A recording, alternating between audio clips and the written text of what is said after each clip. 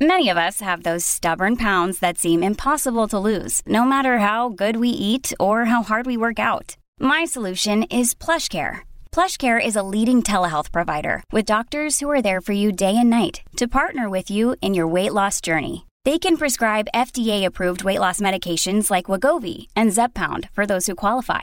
Plus, they accept most insurance plans. To get started, visit plushcare.com/weightloss. That's plushcare.com/weightloss. Big stories, big guests, the big picture. Afternoons with Rob Breckenridge. Weekdays 1230 to 3, 770 CHQR.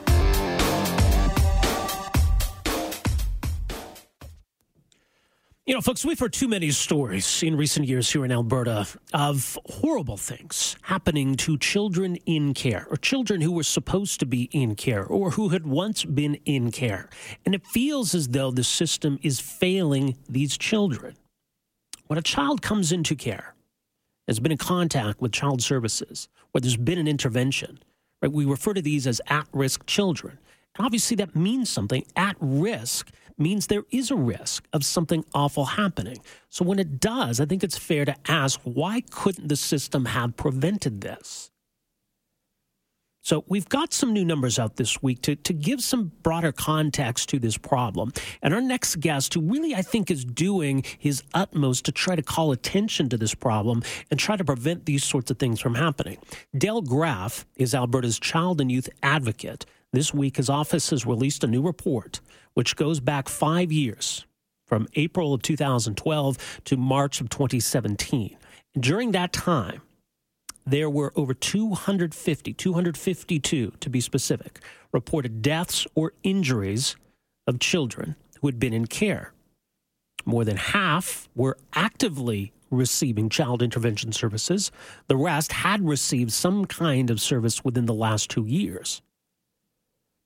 Now, in some cases, we're talking about medical reasons, accidental reasons, but in some cases, we're talking about acts of violence. We're talking about suicide, really preventable things. So is this the case of the system being broken? Is all of this inevitable? In the next 5 years, going to deliver another 250 or more deaths or injuries of children that the Alberta government, that us by extension, are supposed to be responsible for? I think part of this report is maybe to avoid that scenario from happening in the first place. Joining us to talk more about the situation we face here in Alberta, how we need to address all of this. Very pleased to welcome to the program the aforementioned Dale Graff, Alberta's child and youth advocate. Mr. Graff, welcome to the program. Well, thank you very much for having me. All right. Well, talk about the impetus behind this report. Is it about putting the information out there so people have an understanding of what's been happening that your office has been dealing with over the last 5 years? Or is it more about trying to prevent these sort of things from happening again? Oh, it's absolutely in trying to prevent these kinds of tragic incidents from happening again. What we did was we decided that we should take a step back from the number of notifications that we received and say, between 2012 and 2017, what have we learned from the entire kind of group of notifications? And so we looked at that in some detail. We identified some of the statistical information about who are these young people that have either tragically passed away or have been seriously injured. And then the other part that we looked at is what are those kinds of themes that we're seeing when we look at this information overall. Right, and so you've identified 6 themes then. Yes, that's right. And we articulate them in the report and provide some basis for where those themes have emerged from and what we've done to date in terms of making recommendations through the various individual reports along the line of those themes. Right, because in terms of the overall numbers, now we're looking at, I believe it's about 250 or just over 250 serious injuries or deaths over that 5-year span. Now that seems like a high number. I think any number above 0 would seem troubling. But I mean, are those numbers, are they unusually high for Alberta? I mean, what are we to make of that? Well, I'm not sure what we can surmise from the total. It is certainly unsettling to know that there have been this many tragedies in that 5-year period for children who were involved with the child intervention system or who had been involved in the previous 2 years. So of those 252 notifications, 36 were about serious injuries, and 216 were about children who passed away. And so these would be children who were or had some involvement in the system. Yes, and our legislation is fairly specific in that involvement would have been needed to be in place within the 2-year period preceding their serious injury or their death. Now, a lot of these are medical deaths or accidental deaths, but there are some. Obviously, this looks at suicide numbers, also more troubling incidents too, where young people have died as a result of violence. I think there are 21 documented here, so some troubling finding. Certainly, that's true, and one of the things that we identify in the findings, particularly around the victims of violence, is that for the most part, these children died at the hands of someone that they knew, often a parent or guardian. And in fact, of the 21 who died as victims of violence, only 2 died at the hands of a stranger. When it comes to youth suicide, this report identifies it as a serious problem, and it seems as though it's disproportionately Indigenous children that we're talking about here.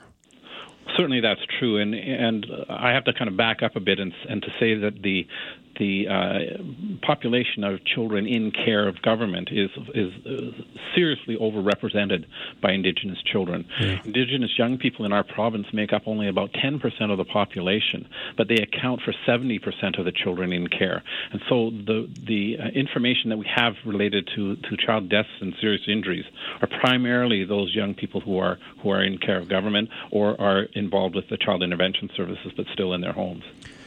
Well, in terms of how we begin to address this, and I think there's a concern here maybe that children are falling through the cracks or that there's just not the ongoing support after there's some initial intervention. How do we address that?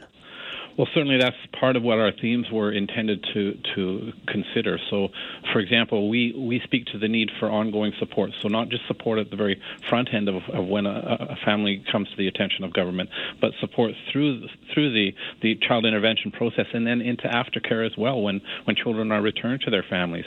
To do that, you have to have good risk assessment, and that means having good information exchange and being able to access the information that's needed. Often caseworkers are in a circumstance where they don't have all of the information that they need, and they still have to make decisions about child safety and well-being anyway. Are these caseworkers overburdened, or is it simply a question of not getting them the information they need? Well, sometimes there's a very serious workload that prevents them from being able to attend as much as they would like. But also there's a reluctance, I think, to exchange information. Those systems that serve young people, although there are mechanisms to enable information to be exchanged, there is still a reluctance to do that, and it's something that we saw when we looked at these 252 young people. Now, of course, we had an all-party child intervention panel set up recently following a high-profile case in the death of a young girl. So have they already done some work on some of these issues? Are we beginning to make some progress? Certainly they've done some work on these issues. One of the first tasks that they needed to do is to look at the child death review process in Alberta and make some recommendations about how to make that process more effective. And they have in fact done that, and the minister had introduced legislation already on that issue, and so there's some movement forward in that regard. Their second task was to look at the issue of root causes, and they've been working hard on that, and we expect that recommendations are coming from that process anytime now. But one of the things that we know is that the panel itself were exposed to a number of issues related to the care of Indigenous children in terms of child welfare care and some of the issues and challenges and opportunities that were available to the panel to make recommendations about. Something else you've addressed, and it concerns the question of suicide. You've previously called for a province-wide suicide prevention strategy. Have we seen any movement on that? Well, what we've seen, Rob, is we've seen movement on the development of a youth-focused suicide prevention strategy. So we know that there is a group that's working on that. We haven't seen the strategy yet, but I'm confident that there's lots of energy and effort being put into that pathway. We would be very interested in seeing an overall provincial strategy for suicide prevention that looks across age groups. This is not just a youth issue. This is an issue that affects all age groups, and so it's very important that Alberta have a suicide prevention strategy. And beneath that strategy can provide, there can be strategies provided for all of those groups that are at greater risk for suicide. But in the context of a provincial strategy is something that we've recommended, and we're hopeful that government will take action soon on. Well, do we need a sense of urgency to all of this? And I mean, is it your hope that this report kind of gives us that sense of urgency? Well, we'd put out a report some time ago. It was, I think, in March of 2016 that spoke to the issue of Indigenous youth suicide. We talked about 7 young people who died by suicide, and we made a series of recommendations to address the issue that we think are a comprehensive set of recommendations. And that's where the recommendation on a suicide prevention strategy came from. The fact that government is moving ahead with the youth strategy is, from my point of view, very important. A lot depends on how that strategy is developed and implemented. One of the things that we've seen is that when Indigenous people are kind of planned for by government, and then government just implements what government has planned, it tends to not work very well. So we want to have a youth suicide prevention strategy that really is one that's engaged with by Indigenous people for Indigenous people, and that communities can in fact implement what makes sense to them. All right. Well, we'll let people know they can find this report and as well more on these issues and the work your office is doing. The website is ocya.alberta.ca. Del Graff, thank you so much for making some time for us here today. Really appreciate this. Thanks very much for your interest. That is Del Graff. He is Alberta's child and youth advocate. So again, trying to ensure that the next 5 years are a lot better, that we start to see some improvement over the previous 5 years. Because that's a really disturbing number. 403-974-8255. Speaking of children in harm's way, not just children either, this horrific case in California that we've learned about today. We'll tell you more about that and a lot more still to come here today. We are back with more right after this. Afternoons with Rob Breckenridge, starting at 12:30 on News Talk 770 Calgary.